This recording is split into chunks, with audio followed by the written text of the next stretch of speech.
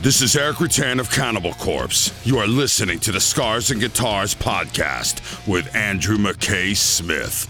G'day everybody, thanks so much for joining me. I finally have another chat to share with you with a local band, a band from Melbourne. This one is called Munt.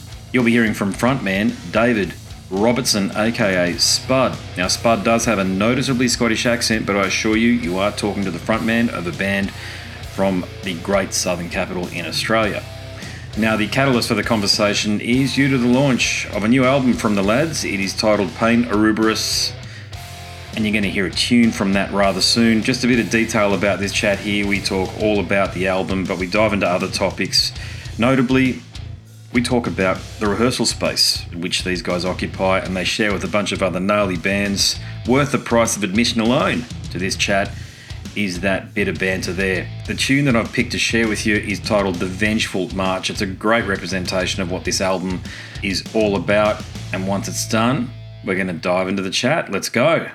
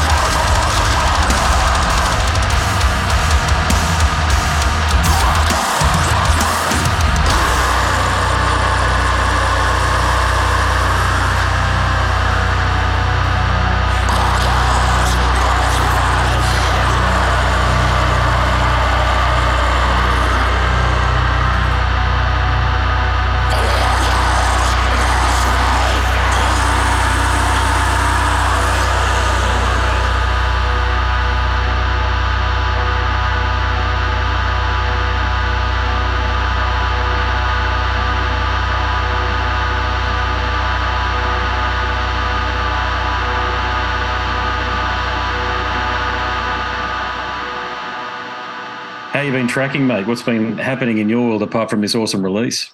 Oh, thanks, man. Yeah, not much. That's pretty much been most of my life for the last, year, and obviously getting more intensely every single time. coming up as well. So aside from that, some side project stuff as well, which is kind of ticking away in the background. But this is kind of the main priority just now. So just doing that, doing a couple of bits. I do like some photography and stuff on the side as well. So just trying to squeeze as much of that in as I can around the mammoth task of self-releasing your own music and navigating the many fields of the digital realm and the physical realm as well, you know. So yeah. I've got questions about that. The former, the physical, I don't know too much about, although I have released a book and I've got a print-on-demand service there, which is fairly exorbitant. But you know, people can have that option if they really want. It's less than a quarter of the price, I think, if you buy it as the e-version. But I'll get to that. Actually, I'll get to that. I want to talk about the music first, if that's cool. So yeah, of course, man. When Dicey sent it across, and thankfully, I'm grateful to him, he sent me the whole EP. So I've had a couple of listens to it this afternoon, given I work from home. Yeah, cool. So I like to summarise bands for the podcast's sake, so people who haven't heard you before, and if it's okay, we'll pick a tune that's already out there. The tune that's already out there, I'll play it on the podcast as well, so that people have an introduction to your music before the chat. But I think people will agree that it's gnarly, grinding death. And I chose death on purpose because I can hear the death metal influence there. Yeah. And something I like is there's plenty of variations in tempo, lightning fast passages. So there's that blitzkrieg, napalm death thing going on. But you segue into these menacing passages that would make Alex Webster from Cannibal Corpse blush. Do you think I've got it right there? Yeah, I mean, that's all quite flattering, to be honest. Like, there's definitely a lot going on there. And that's, you know, it's really just a part of like every member's kind of influence. The band has made like a lot of progressions over the couple of years that it has been like in a physical form. And like every time that we've kind of brought someone else on board or another person's come part of it, and we all share a lot of influence into it.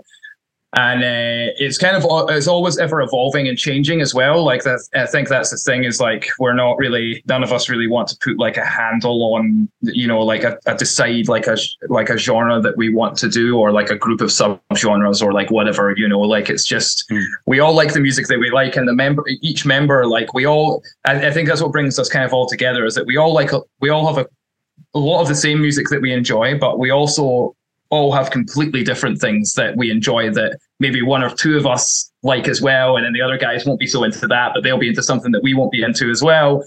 And so we kind of bring it all to the table, and it's like it does make the writing process like quite difficult sometimes because you're trying to like pick out a lot of ideas, because at the same time we don't want it to sound like it's just a bunch of, you know, stuff just all stuck together as well. Like we do try to focus quite hard on the songwriting aspect as well, which is I don't know, maybe a bit of a weird thing for like a kind of grindy death band or whatever, but like it's kind of, I guess that's what we use to try and like, you know, form the parts and like, you know, kind of like separate them in from each other, because almost every time you write a song it has like a different approach to it as well. We don't really have like a set way that we approach writing or anything as well. Like certain members will do certain things, like me and our other guitarist Saul like do a lot of the kind of primary writing in place, but then everybody does their own individual parts as well. So, and that's the thing, it's like a song will have like a blueprint start, you know, that will have a kind of like, you know, just a couple of ideas thrown in, and then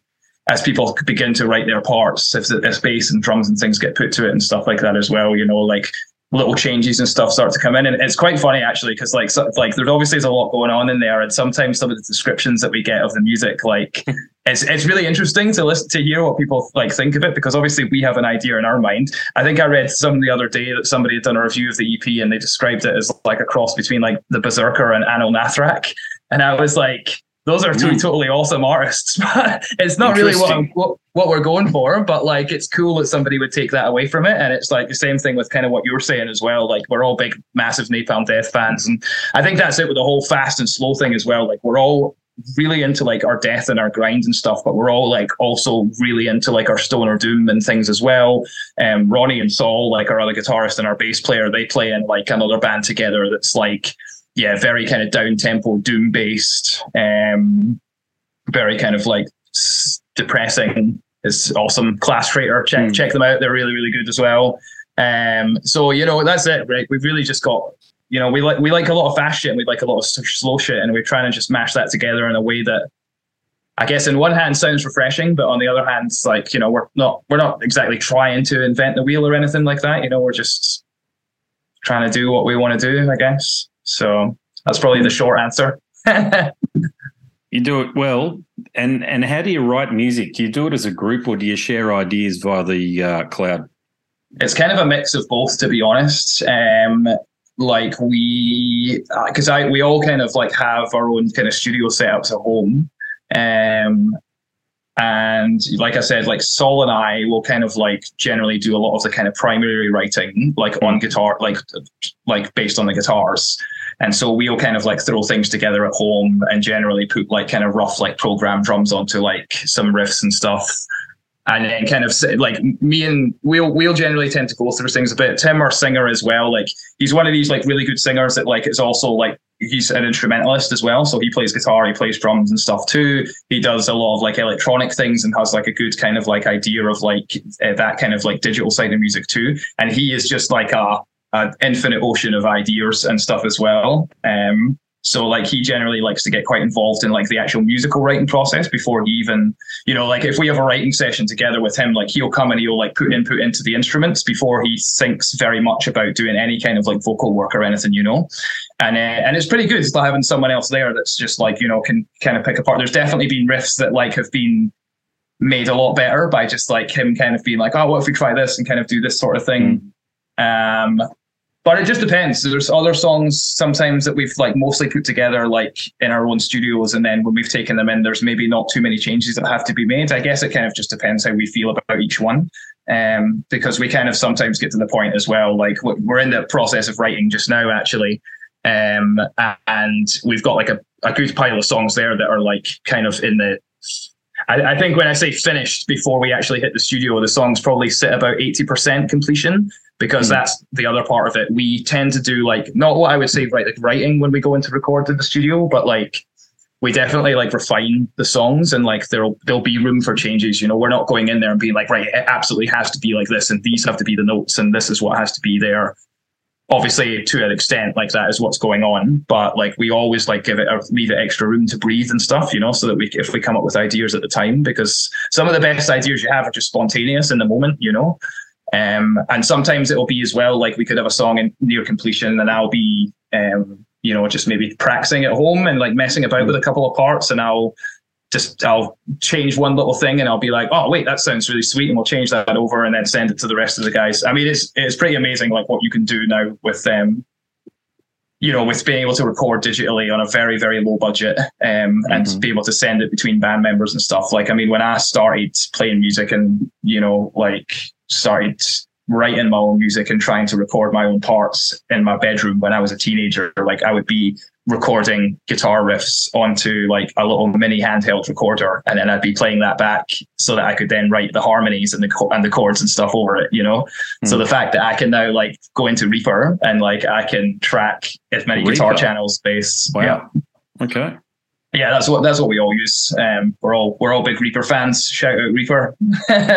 You haven't gone to I use Premiere Pro, so I'm obviously a musician with all the stuff here behind me, but with all the content creation stuff I can use Premiere Pro for everything. But was Reaper just the default, or did you try other things and you landed there because you felt that was going to give you the best option, so to speak? That's the thing, I've just always used it. It was one of the first DAWs that I kind of came across for like my own music production. Because when I studied music back in Scotland, and there we learned on Logic and Pro Tools. Yeah. So I do have a background for that, but I didn't really enjoy them. I'm not really a Mac user as well, so like I was kind of like that side of it. I was a bit like I can use it, but I'm not really comfortable with the interface and stuff, and it just never really clicked with me. And then like somebody showed me Reaper one day, and I was just like, oh my god, this is exactly what I've been looking for. And I think it's a great program, and we all just turns out that we all just kind of used it as well for our own home stuff and that, which is great because it means we can pretty easily send things between each other, like project files and stuff like that too, which is really handy for sending things like Jared, our drummer, like MIDI files, because we'll send him like basic drum MIDI, And then he'll take that and be like, you know, sort of, this is a blast beat section, this is a D beat section, this is a slow section. And then he'll just completely rewrite everything that's in there, or whatever. And then he can send things back to us and stuff too. So, yeah, there's a bit of that. But I mean, like at the same time as well, like we are like, I don't know if it's becoming old fashioned for a lot of bands now, but like we also do love to like just take a bunch of like random ideas into the room and just kind of like, you know, mess around with them and just like have a play around. And we've come up with some great ideas in the past doing that way. Sometimes you just do like 6 hours of nothing, of like, you know, you get nothing out of it. You just like play a bunch of stuff or whatever, and you play the riffs and you try to make it work in the room. But sometimes it's the problem as well with having like a lot of opinions and things as well. Like it can be like really driving, but at the same time, sometimes it can kind of like just become a bit of a mesh, and you kind of end up all kind of sitting there in your own corner, sort of looking across at the other guys being like, all right, where were we with this? Like, are we adding that bit in, or like, are we going back to that bit, or like, you know? So it just kind of depends. Can't force the creativity, I guess. So. It's interesting. It sounds like a democracy. Yeah, I mean, it very much is. It's certainly musically, you know, when it comes to the kind of organization, the planning, and the more kind of business side of the band, like I tend to take over a lot of those aspects. Just because I think for certain aspects of a band, it's important to have like a kind of a ship's captain, essentially, somebody who can just make the decisions without having to check in with everybody all the time or anything. Essentially, the position of the band's manager, you know, like I kind of believe that like obviously some bands will look for like management outside of the band, and like that can work really well and stuff, obviously. Sometimes it can be a total nightmare. But I kind of feel that like nobody has your own interests at hand better than you have your own, especially when it comes to your band. So I kind of do a lot of those aspects, I guess. So yeah, like the musical side of it is definitely like much more democratic. Yes. Yeah. Okay, that's interesting because it sounds cohesive. It sounds like as though someone actually writes the music and then brings it to writes the bones of the track and then brings it in, whether they write it on a drum machine or map it out using any one of the programs online that are available these days, brings it into a rehearsal studio and people learn their parts maybe beforehand and it's just hammered into shape there. But it sounds like as though you're actually doing things in an old school way. Yeah, I mean, we kind of are, like, because we like to use the digital tools and things like that, but you know, we went the same way with the recording as well. You know, the way that we recorded this EP is quite different. I mean, we've kind of done a different thing for every time we've recorded, because this has been like the first like real big proper recording project that we've done. Everything that we've kind of done before this has just been like seeing how it goes, basically, like trying different things, trying different people, trying different methods and stuff, but none of it was really like set, like this is how we want to do it. But when we recorded Pain Ouroboros with Luke Walton at Danger Tone Studios, shout out Luke and Danger Tone, he's a bloody legend. We kind of spitballed ideas with him and stuff initially, and we decided, you know, because he knows us quite well as a band and stuff and how we like to operate, and he knew that we wanted like a much more kind of natural idea behind it to match the kind of like way that we go about things anyway. So that's why with like, you know, with the drum recording in Pain Ouroboros, those are 100% natural drums. There's absolutely no sample replacement or anything on there at all. There's no triggers. Those are all natural kicks and stuff as well. There's nothing blended or anything at all. Everything that you hear on that record is like is a real thing, making the air move and making those sounds and stuff without any trying to blend anything in, which is quite you know, like we obviously there was a big kind of discussion about that, because obviously like a lot of modern metal, like I think it really depends like who you're talking to, because like anybody that knows anything about production knows that like what it takes to make modern metal sound good and sound big, you know, like if you're talking about like kind of more popular bands, this is obviously getting away from the scale of your more kind of like grindcore black metal DIY, you know, record on a one track in your fucking shed or whatever, like, you know, that stuff's cool and it's totally got its place. But for like bigger production metal and things like that, you know, I mean, I think like everybody who knows and takes it seriously knows like what is involved in that process, and the mixing and blending of natural sounds plus the digital realm bringing into that as well, and just you know, just the mixing the tools to basically get to make the project or whatever it is sound how the person wants it to sound. So yeah, like yeah, we have a kind of natural way of doing things, old school, I guess. Like all these words kind of fly around. Again, to us, we're just kind of doing things that what sounds good in the way that we want to do things.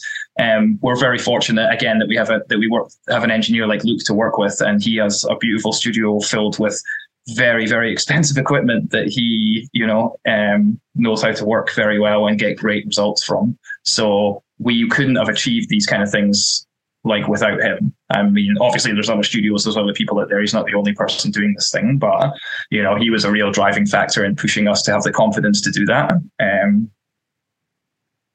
So yeah. Maybe I need to interview more local bands then, especially bands from Melbourne, because Luke's pulled a great sound, but he didn't just record it, he mixed it and he mastered the EP, as well.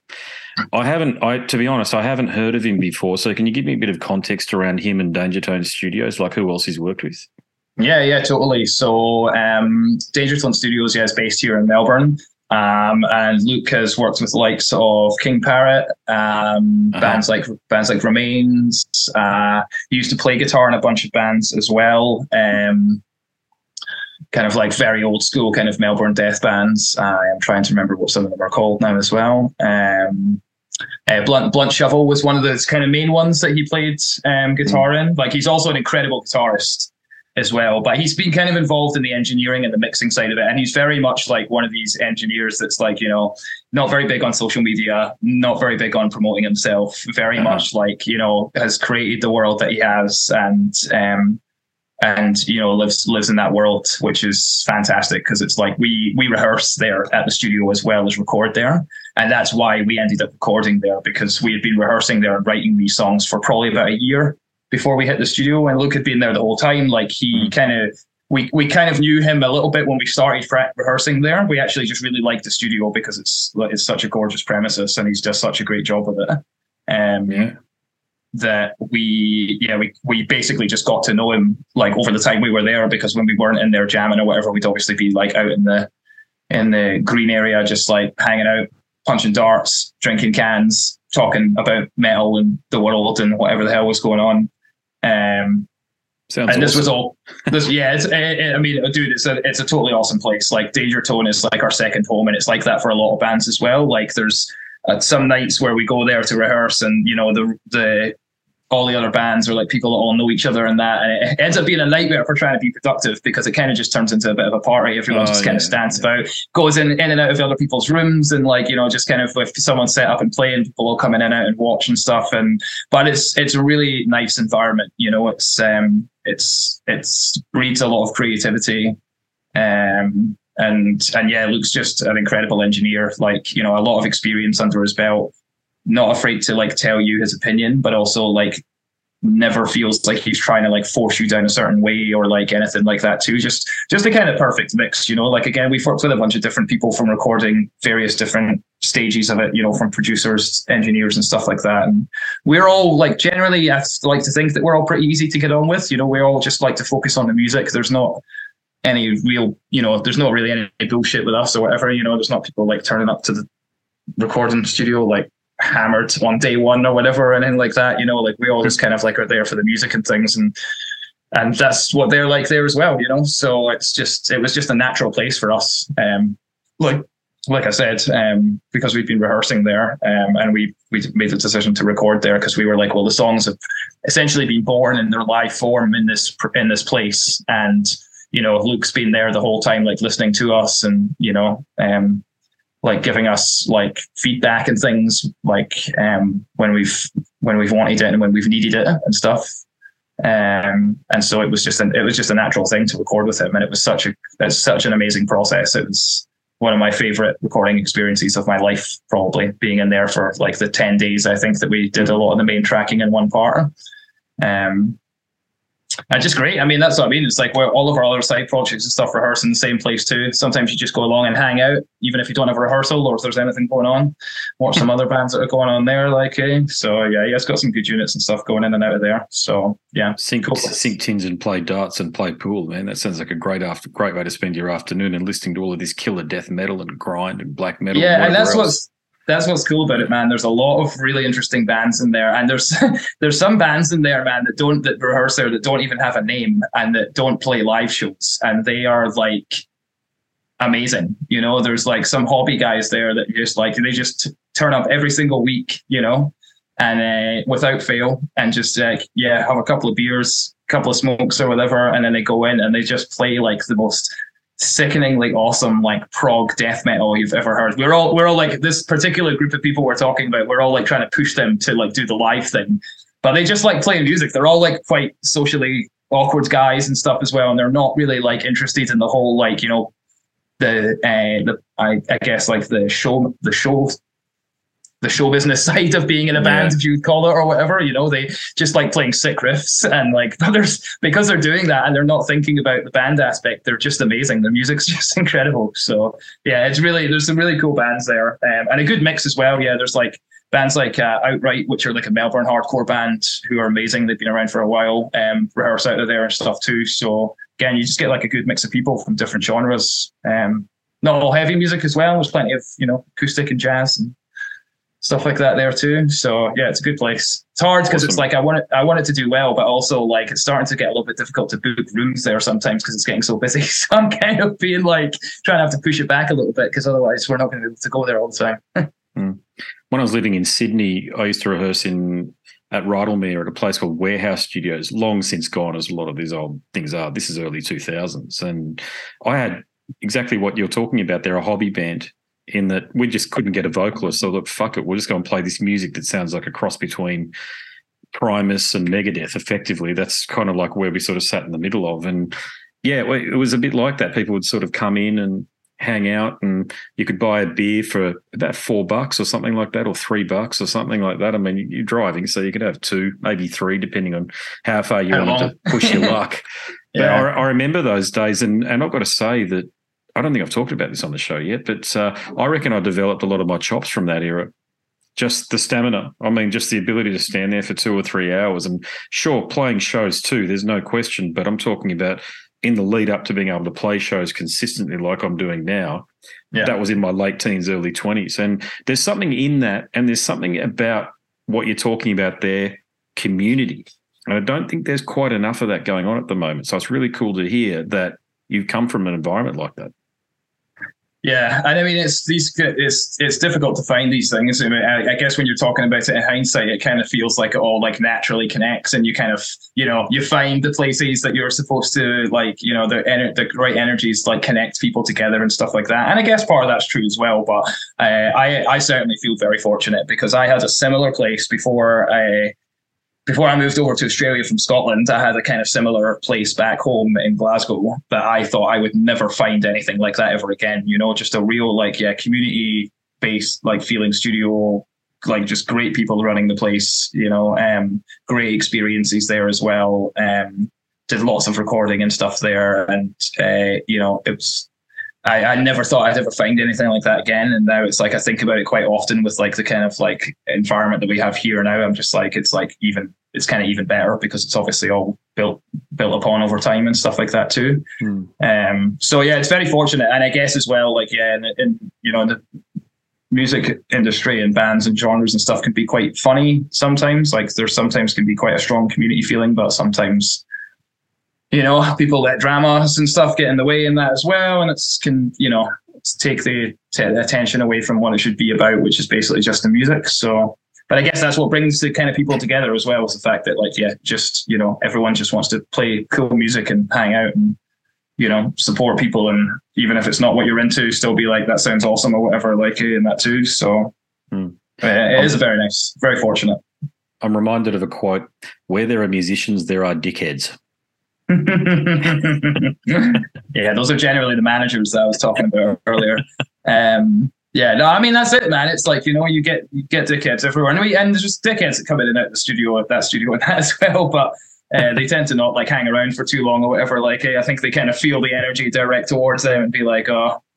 But yeah, no, it is very fortunate in that place that it's a very good like circle of people in there and stuff. So yeah, we're very fortunate to have that, and that kind of thing like really breeds creativity and stuff as well. You know, like you kind of all just like boost each other up, and you know, give each other like confidence and things like that too. So it's a nice feeling, I guess, in a world that's becoming ever more digital and people are becoming less connected in a physical form and stuff. You know, it's good to just be in a place where you can actually just, you know, physically talk to people, listen to their music, you know, share a beer with someone, you know.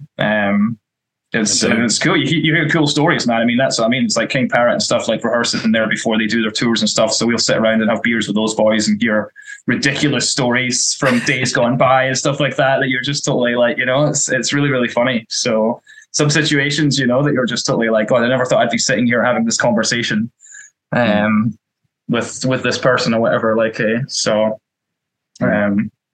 I mean, it's like Youngie from Parrot. Like, I would never have imagined him to be the business mind behind that band.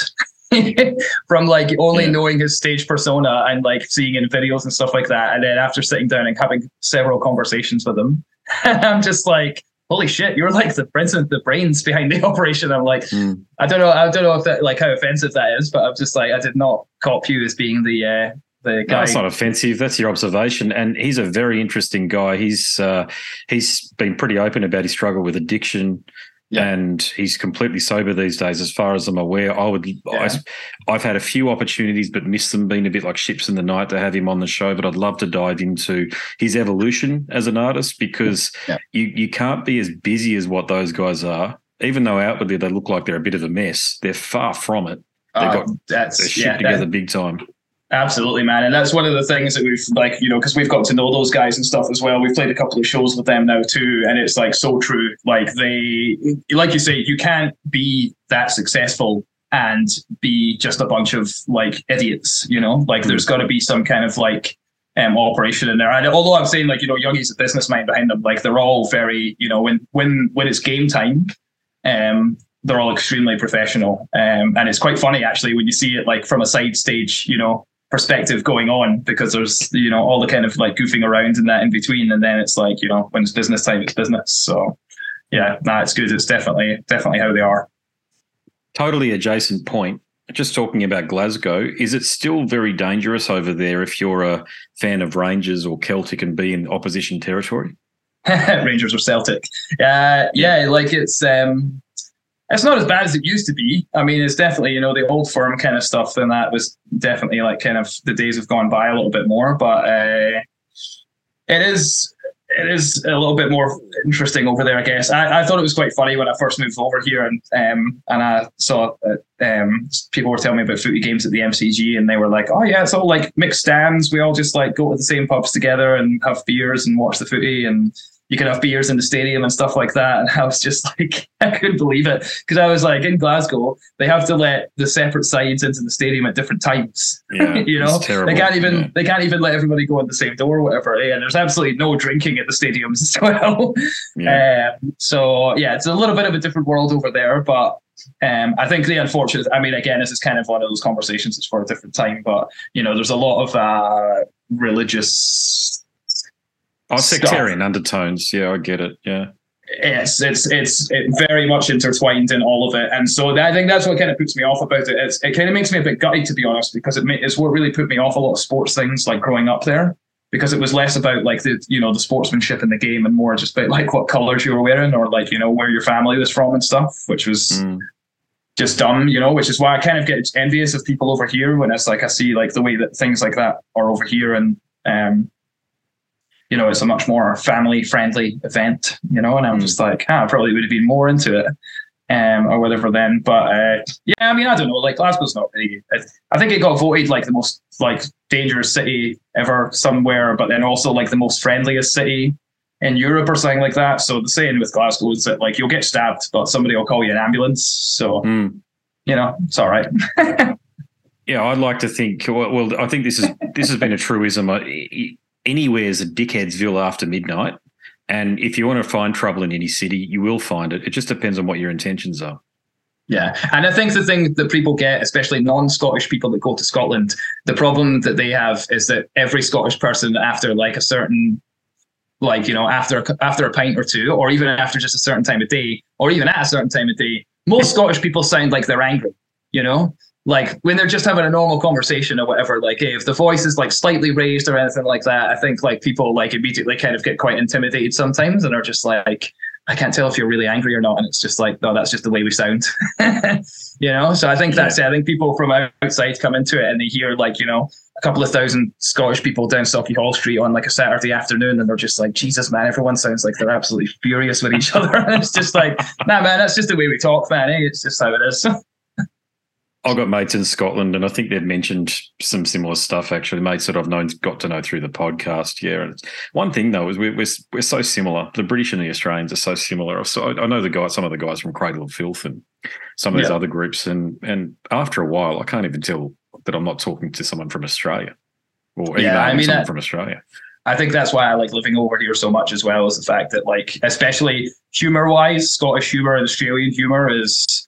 It's pretty fantastic. We can all laugh at very dark things, which is fine. There's only a few countries I could live in the world where I can get away with, like laughing at some of the darker things in life and throwing the word cunt around like it's absolutely nothing, which is fantastic. So there's definitely good similarities there. Nicer weather here though. That it is, yeah. About the music again, lyrics, and actually, first of all, your vocal technique is a hell of a thing. Is that something you've developed, or is that something that you already had and you've just worked on it? I mean, it's kind of been under, I guess, development. I don't know. I guess I'm always kind of like looking at different ways to make the technique more comfortable. Like I kind of got to a point where like, I got my voice to like a range and like a sound that I really liked. And then from there, it was kind of about just trying to make it as comfortable as possible. Doing that kind of voice is extremely strenuous on the vocal cords. Those kind of like high shrieks and stuff like that tend to be like, a little bit tougher than like lower growls and stuff like that. But for me as well, like that's kind of like my only kind of projection that I do. So it was just kind of about getting that kind of comfortable, I guess. But saying that as well, like I'm really not a technique person, like I don't watch videos about like technique or anything. Like Tim, our lead vocalist, is much more into that side of things. He obviously has like carries a much, much wider range in his voice. And so like he is like practicing a lot more constantly. In his own time and stuff like that. Whereas I probably do a little bit less of that. Like I kind of feel like mine is more kind of emotionally driven, I guess. So I kind of like, just the best of it kind of comes out in like intense moments or whatever. Like, I don't know. It's a weird thing to kind of like to put into the mind, I guess. Because in a live situation, when you're playing and stuff, you're obviously got the adrenaline burning through you. So that's the easiest time to do something like that.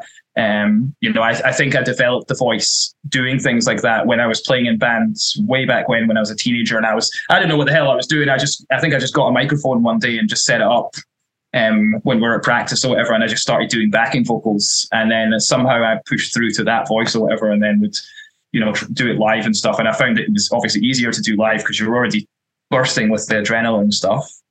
But then again, through just like practicing it and rehearsing, and I do vocals in a side project with a couple of other guys where I do all of the main vocal parts as well. So that's definitely helped a lot. I've been doing that project now for about a year and a half, nearly, about a year and a quarter, I would say. So doing that project has definitely helped because I use the same kind of vocal technique and stuff like that. So it's definitely helped kind of build it up a bit. But I guess that's it. Like I'm not really much of a big technique person. Like I like to drink licorice tea is my go-to. It's licorice root tea is what I always recommend to people. Like that before licorice and ice cream for after. Or whatever, but I think the more you do it, you get used to it and stuff. If I have a couple of weeks of no rehearsals and I don't use my voice for a bit, the first session can be like a little bit scratchy or whatever. But I think I've got quite a high standard as well, because sometimes I'll be like, my voice sounds like shit, and everyone else will be like, it sounds absolutely fine, mate. So Well, I that guess shows it's just self-awareness, though. That's a great thing within a band. I've personally worked with far too many musicians that lack self-awareness and get on stage and fuck up song after song after song, and then get off and want to have a beer with you, and you just want to punch them out. Yeah, I know, totally. Singers especially, am I right? But it's yeah, guitarists, to be honest. It's been guitarists. I've had virtually no issues with drummers. It's the guitarists, and I play guitar too, not just bass. And that's where I've been a bit frustrated that I know how to play the song, and it might even be 4 chords because I play covers. Okay, I'll out myself. You know, from the perspective that I think I've played in a few new metal bands back in the day, but I love playing live, and you just don't get to play live up here that often if you play metal. There's the back room and a few other places, and you've usually got to get them to support. And I'm not, I just love playing in front of people, especially the ladies when they're dancing and stuff. But if you're playing Get Lucky by Daft Punk, it's got 4 chords in it, for fuck's sake. Yeah. You'd think that some people would learn it. And by extension, I have played in originals bands, and people who get on stage, some people get on stage and they freeze up. We've all seen, I've never done it, but I've seen people who do that. You can forgive that, but it's just that willful negligence around things, especially when you mention what you said. I bet anybody listening to this, I would say that take note of what you've just said then. Be self-aware, be self-conscious, be critical of yourself too, so that you're constantly improving.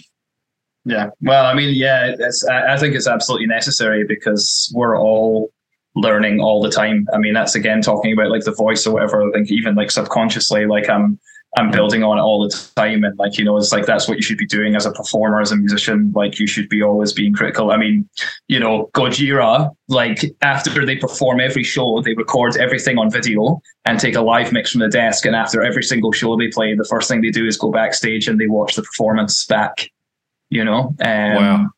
Yeah, no, it's absolutely amazing. And dedicated. Yeah, I mean, that's like a level I probably would never go to unless I was, maybe my band was that big and I'd be like, right, okay, that's it. We cannot make any mistakes ever.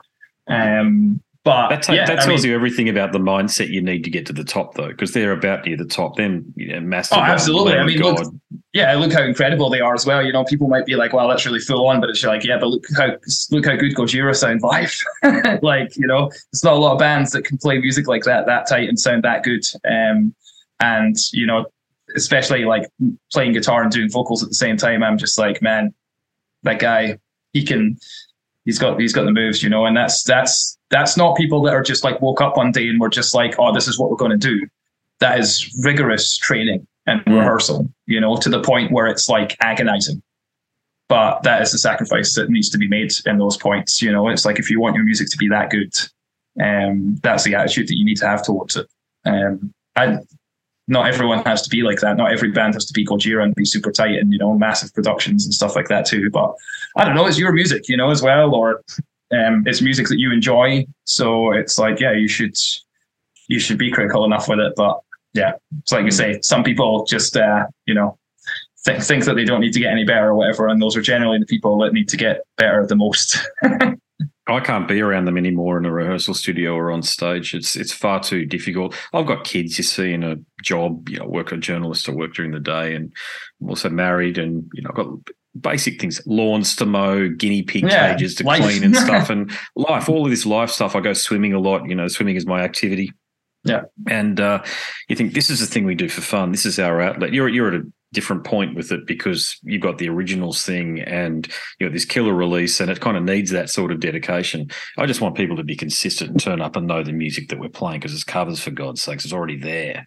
Go and have a look. How many YouTube, for every popular song, whether it be Journey's Don't Stop Believing or what have you, there's literally hundreds of playthroughs and helpful videos on YouTube and the like. So it's it's just about the mindset that it takes to be successful. But there's another part to success, and it's something that we alluded to at the beginning of the chat. That's the social media strategy. Now this one here is probably the riddle wrapped in the enigma for a lot of bands. So what's your approach been to it? Have you had to pump a lot of money into the social media side of things, or are you taking a more organic approach? Yeah, I mean, we tend to not really like pump that much money into it now. You know, there was a time when things like Facebook and Instagram were kind of a little bit in their younger days, where I think it was a bit more beneficial. But I mean, essentially now they're just trying to extort more money out of artists. Yeah, It's essentially, I mean, this is it as well, though, like you're never going to get anything in life for free, and especially not marketing or PR or any of those things, like those things all cost money, regardless of what people think. And if you're in a band and somebody's offering you free marketing or PR or free management or whatever, run away. Don't even reply to the email. 100%. You know what I mean? Because there's a lot of them around though, mate. Sorry to interrupt, but there are a lot of local ones around, and I hear them doing their own podcasts and stuff, and I think, what fucking expertise are you bringing to the table that means that you can bill people money for this so-called expertise? Like, what is it? Well, that's it exactly is, and it's just like people are generally like that are not doing these things because they have interest in the bands or whatever. They're doing it because they don't want to get a 9-to-5 job or whatever. So they think like, I'll extort these bands. And it depends, like, some of these people like are just, fresh out of music media college, and, they want to start a promotions company and they want to help some local bands out. And maybe it just goes a bit off the rails because they just lack the actual experience. It's not actually malicious. They're just young and inexperienced. And in a certain sense, like we all have to get up there at some point. We all have to like fail in order to, succeed. And things like that as well. But I think certainly when it becomes to the more malicious side, and it's more like, just a kind of like extraction of a lot of money and like not a lot of result or anything back. And that's kind of where I feel like it's gotten to with a lot of social media as well. It's all being directed away, from the artist's control. And it's a frustration. I feel it's a very necessary evil. I think that's the only way I can describe it, is a necessary evil, because obviously, there's the whole digital realm of things like Spotify and things like that as well.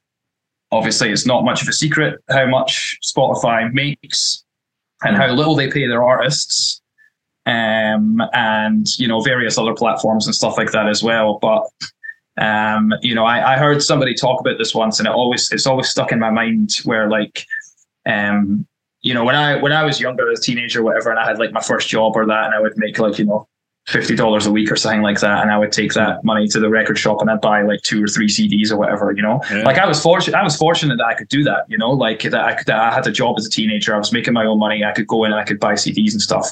But there's a lot of kids out there that like can't do that, they don't have the means anymore, and especially with bands putting out less kind of like cheaper versions of physical copies. Now, a lot of bands, when it comes to physical stuff, are releasing like super cool splatter limited edition 12-inch vinyl, which is fucking sweet. But if you're like a 14-year-old kid, you know what I mean? That's like a month's worth of pocket money or whatever. Like, and again, that's if you're lucky enough. Some kids that are living in a much slower socioeconomic area and side of things and stuff too, like maybe can't even stretch to afford that, and especially like the way a lot of things are going now. So I actually think that things like Spotify can be pretty good in that sense, that like, a family membership for Spotify costs like $20 a month, and the whole family can have unlimited music for their whole lives, basically, for the month or whatever that they're paying for that. And so it kind of sucks, because it's like, on the one hand, there's the people that, the owners of these companies and the board members and stuff that obviously make like the big salaries and stuff. But at the same time, it's getting music out there to places where it would never have really been before. Like people that maybe would never been able to consume as much music as, they maybe be limited to buying like 1 CD every couple of months or something like that, they can now stream and listen to as much music as they want. And I think that's kind of better, because for me, it's not about making money from it. Like, obviously I'm talking about them taking revenue and stuff, but it's more just the act of it. I'm not really interested in making money. I'm playing underground death metal. Do you know what I mean? If I wanted to make money from music, I'd be in a pop band. Yeah. But yeah, it's a double-edged sword, It's like the same thing with home recording. Like it's amazing now that you can do these things with technology on a very extremely low budget, and you can basically mix an entire album yourself, in a day, by spending like almost no money at all, which is fantastic because it means there's an opportunity for a lot of music to get out there. It does unfortunately mean that a lot of music gets out there that should never see the light of day. So there is like a very big oversaturation of things now, I guess, in all genres or whatever. But it's, it is what it is. So it's like I said, the necessary evil. The democratization of music through, first of all, pirating downloads, what do they call it? uTorrent. And then we all participated in that. Let's face it. And then Spotify, Apple Music, or whatever other platforms might be Tidal out there. They're really just broadcast mechanisms these days. Yeah, but they're on demand, and the scale of it is the real issue. I think the scale of it, meaning you and I can go and meet our mates in Iceland or something like that and listen to exactly the same music that we're listening to here. The whole thing's open globally. Yeah. Yeah, and then that's what I mean. It's good and bad, but like it kind of is what it is, and you just again have to use these tools as they are available. I guess it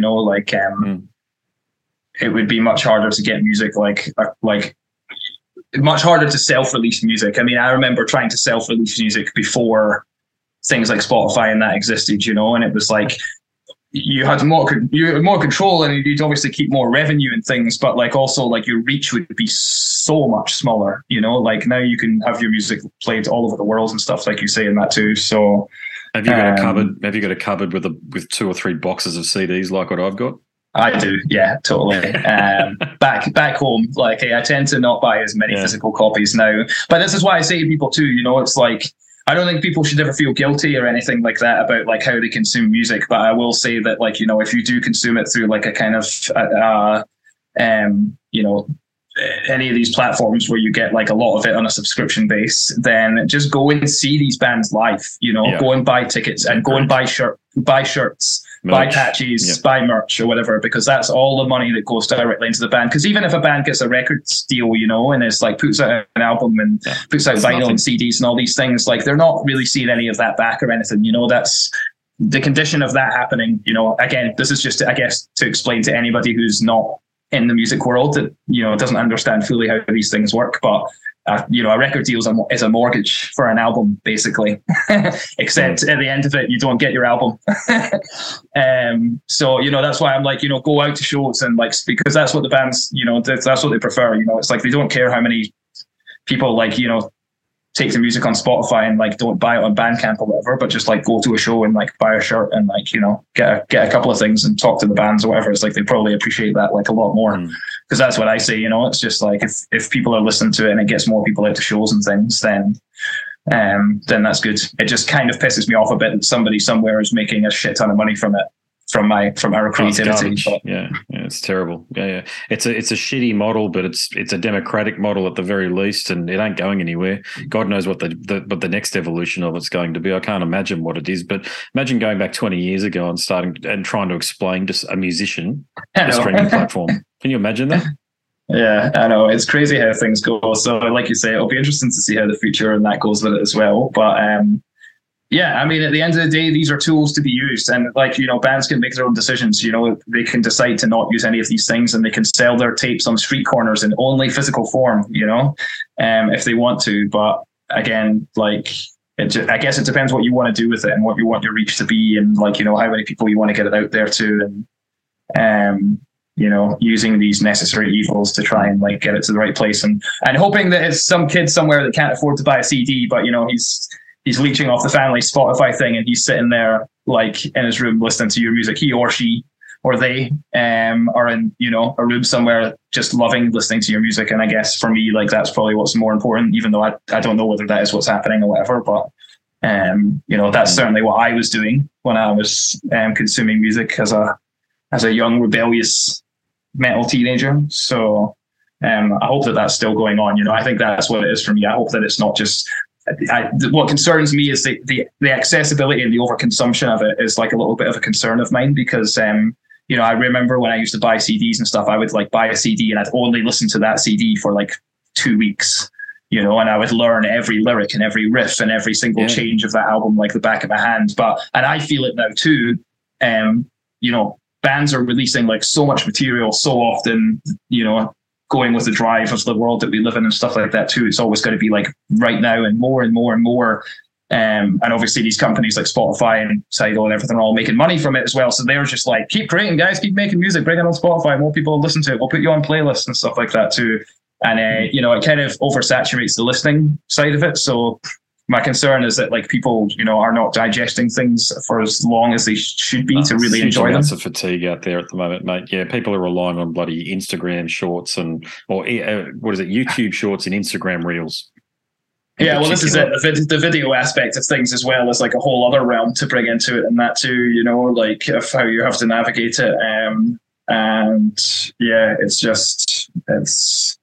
I guess it's just about how much you want to get your music out there and how much you want to get it to people and what tools you're willing to use and, to get to it. But it's ever changing. And, it's one of these things that I certainly feel as well that like it's starting to make me feel old because I'm just like, I can't tell if I'm just not interested in it or if I'm just like old and grumpy, but I kind of just don't give as much of a shit about it now. I'm like, if you make good music and you put it out to places and the right places and stuff and people hear it, like at the end of the day, like people will turn up to your shows, like that's pretty much a guaranteed given. So the proof is in it right there, I guess. But yeah, that's where it is. That's the arena, the live arena. And you mentioned on email, I might have misunderstood, but do you broadcast with what is it down at 3RRR? It's Triple R. No. Yeah, no. But I don't broadcast. No, that was actually for another interview for right. For the EP and stuff as well. Yeah, I thought I had a fellow broadcaster in my hands here, and I thought, wow, that's interesting. No. No, definitely not. I mean, I probably would be pretty good at radio. Actually, I like to talk a lot of bullshit. So, like, maybe it could be a career choice. Be great for broadcasting on 3RRR. Try and yeah. I know they're stacked. Like, it's not like they have a want for broadcasters and presenters there, but I think you'd be great at doing something like that. Oh, well, thank you very much, mate. I appreciate that. Maybe I'll keep my eye open. But we did an interview with those guys as well the other night, so that was really good too. Just we're punching all the press out now for obviously the EP's out in 2 weeks now, and we've been like since the single came out at the end of January there, we've just been like hammering it, talking to as many people as possible and just trying to get it out to all the places, that people might be interested in it and have nice things to say about it or bad things to say about it. I don't really care either way. I like hearing criticism of things too. So. What can anybody say about it that's bad, for God's sakes? You can say it's not my cup of tea or what have you, but then you wouldn't even bother saying that, really. It comes down to what you can find to like about it with independent metal releases. That's how I've always approached it. I don't think I've got anything which I've not outright liked. There's been some of the stuff that I think you've mentioned that has been recorded very badly, and the ideas in particular haven't been fleshed out across a song. So they've repeated things, and they're just not really woodhouse, chop house, warehouse things properly, whatever that term is. Yeah, they need to go back in there. And to your exact point earlier about the community that you've got there with Danger Tone Studios, they haven't worked out that maybe for months, maybe even for a couple of years, you just got to hammer it out in the studio and learn your chops, and by that way learn where you're at. Not everybody's Steve DiGiorgio, or not everybody's the guitarist from Obscura. Okay. Yeah. Sometimes you've just got to be the guy holding down E or what have you. Yeah, absolutely, man. That's what I mean. It's like you've just got to figure out like what you want to do with it and stuff. And, I guess just try not to be something that you're not or whatever as well. It's like you have to, just kind of like find your place, your energy, your chi, your vibe, like whatever you want to call it, whatever. Yeah, great way of putting it. And sometimes people pick that up really quickly, you know what I mean? And sometimes it takes years, and different experiences with different people breeds different things as well, So like there's always a lot of variables and stuff in there too. But the important thing is to never let the, I guess the more negative feelings and stuff like that, like get it down, like there's shit times, especially in interviews and stuff like that as well. You're always generally talking about the kind of more positive sides of things and stuff like that too. And a lot of people don't see the kind of shit that goes on in between. It always sounds a lot more streamlined when someone's like talking about it, like the kind of bare facts and stuff like that. But there's a lot of shit to wade through as well. So, brother, I'll wrap things up. But before I do, where and how can people purchase the EP that's coming out within 2 weeks, and also where can people see you play? So all our pre-orders, pre-saves, merchandise and everything can be done from our gorgeous new website, which was designed by our drummer, Jared. Shout out to Jared, the web designer. So that's muntgrind.com. And there's access to absolutely everything there, like our YouTube, our merch store, pre-orders, pre-saves for digital platforms and stuff as well. Anywhere that you want to listen to it or anything like that. There's also like a little brief history of us and some nice pictures and things too. So everything can be done from there. And we are working just now on a release show for the EP. A date which I'm not going to release just now because we're kind of like playing about with a couple of different ones. We're kind of like the priority, I guess, for the release show is to really get the supports that we really want. We really want it to be quite a special show in Melbourne, with a lot of like special friends of ours. And we are just trying to match up people's schedules just now. It's obviously like people are still like coming out of COVID and stuff. Every band's just like, hitting it hard as hell right now. So trying to just match up schedules along with like venues and stuff like that is just the challenge just now. But yeah, there'll be a release show which will be getting announced soon, and then we are going to be touring at the end of the year, which I also can't really announce or talk about yet because it's also still being put together. But it will be a great tour with another amazing Australian band, and we're hitting a lot of places. So I guess I would say to people just keep an eye out on the socials and stuff. Like we'll be putting lots up. Obviously, as the EP comes out as well, we'll be announcing things as that comes through. And so it's all kind of done through the regular social places and through the website muntgrind.com for everything that you need to hear from us. And on Facebook and Instagram, I think it's Munt Grind as well, isn't it? Yeah, it's Munt Grind across everything. Like cool. We wanted a generalized, simplistic thing for people to remember. So I'll put the socials links into the show episode, mate, when I send it out, when I broadcast it, so people will know where to go anyway. Yeah, sweet, man. And thank you so much for getting us on it and stuff as well, man. We really appreciate everybody that's had interest in it, and especially people that have very nice things to say about it too. Like we have all been very involved in this process, and I think none of us ever think particularly highly of things once we get to the end result of this, because it becomes very much about the drive of the release, and so we don't really have time to sit about and smell the roses, as it were. So it's very nice to know that people are already starting to enjoy it. So we're very excited about getting it out there into the world, and then getting on with what's coming next as well. Like I said, we're all writing and stuff just now, so this is very much just the kind of beginning of our revitalization, and people should expect a lot more very, very cool things in the future. So yeah, well done with it, man. Congratulations on it. It sounds killer, by the way. I've got a copy, obviously, and I've listened to it a couple of times, and what I hear, mate, is just a band that knows exactly what's going on. Talking about knowing where the symbiosis of things, where you're at, you do. Because what you've set out to achieve, I believe you've done. It's just brutal, no bullshit grindcore right there. Sweet. Well, I'm glad that we've achieved that mission goal. All right. Thanks, brother. Have a great night. Thanks very much for the chat. Awesome. Thank you so much, man. Speak to you soon. So there he is, ladies and gentlemen. Spud Robertson from the band from Melbourne called Munt, or is it Munt? Either way, that's who you heard from. Lively fella, enjoyed that chat right there. Now, if you liked that conversation, there are plenty more just like it over at scarsandguitars.com. In particular, if you're a fan of old school Cradle of Filth, the 90s era, that's all I'm interested in with that group.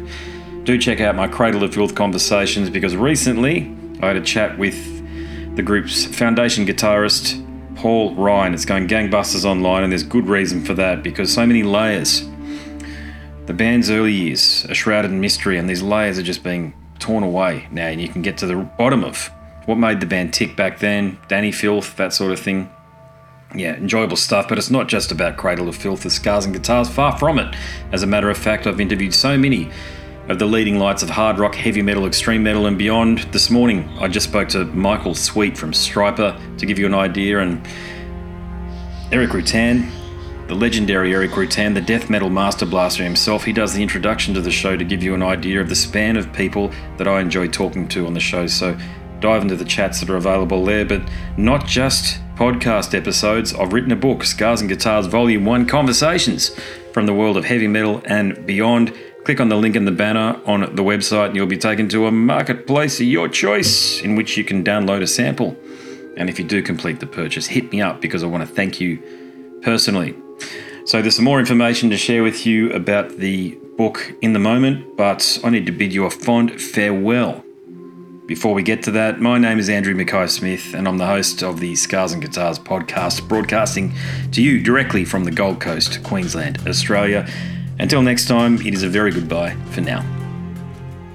This is Eric Rutan of Cannibal Corpse. You are listening to the Scars and Guitars podcast with Andrew Mackay-Smith. I've been the host of the Scars and Guitars podcast since 2017. The first musician I interviewed for the show was David Vincent from Morbid Angel, and things have just snowballed from there.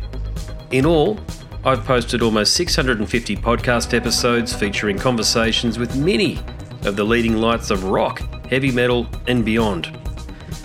It just got to a point where I thought, I need to write a book about all this, so that's exactly what I did. In Scars and Guitars Volume 1, you'll read a heap of deep reveals and commentary, such as Des Fafara talking about Coal Chamber and why the band will never return. You know, if you're a band just starting out, you need to hear me. Do not start a band with partners. Ever. Yeah, wise words there. Sage advice, mate, for anybody. Don't ever, because I can't go do Coal Chamber right now unless I get others involved. Phil Anselmo talks about the episode in his career which gives him the greatest sense of accomplishment. I think the staying power of the fans and the staying power of the songs, you know, whether it's Pantera, Down, or Superjoint, the fans remember the songs. Alex Skolnick from Testament confirms that, yes, playing the guitar in Ozzy's band is anything but an ordinary gig. Will Silent Oz from Dimmu Borgir write a book? Pa from Sabaton gives advice to people who want to start a band. Look at the team around you, look at the bandmates. If the guys want to be on the stage, then it's all cool. If the guys want to be backstage, then it's not going to be cool. Current and former members of Cradle of Filth discuss the band's seminal 90s material. Read about the reaction to George Lynch and Mark from Suicide Silence's comments when they throw shade at then President Donald Trump. We have this idiotic monster, you know, this egotistical, self-aggrandizing, complete piece of shit in there. I just can't understand how we've gotten to this place. And yeah, we kicked a hornet's nest with Sepultura. Percussive overlord Gene Hoglan talks about recording with Chuck Schuldiner. Chuck was always, he was very open-minded, and he was into having his musicians that were playing with him just reach out for the best stuff that they had. Phil Campbell from Motorhead discusses what it takes to get sober. John Five answers his critics who dismiss his tenure with Marilyn Manson. You know, my name is John Five, and Manson gave me that name, and I had some of the best years of my life in that band and learned a lot. And we get the lowdown on Treyarch Zagtoth from those who would know, including his mother. All across Scars and Guitars Volume 1, there are moments of tension, relief, tragedy, exhilaration, and throughout it all, you'll obtain insight that I believe no one else has managed to obtain from many of your favourite artists. So treat yourself. Scars and Guitars Volume 1 is currently available as an ebook with a print edition on the horizon. Follow the links attached and download a sample. I'm sure you'll be compelled to read the whole book.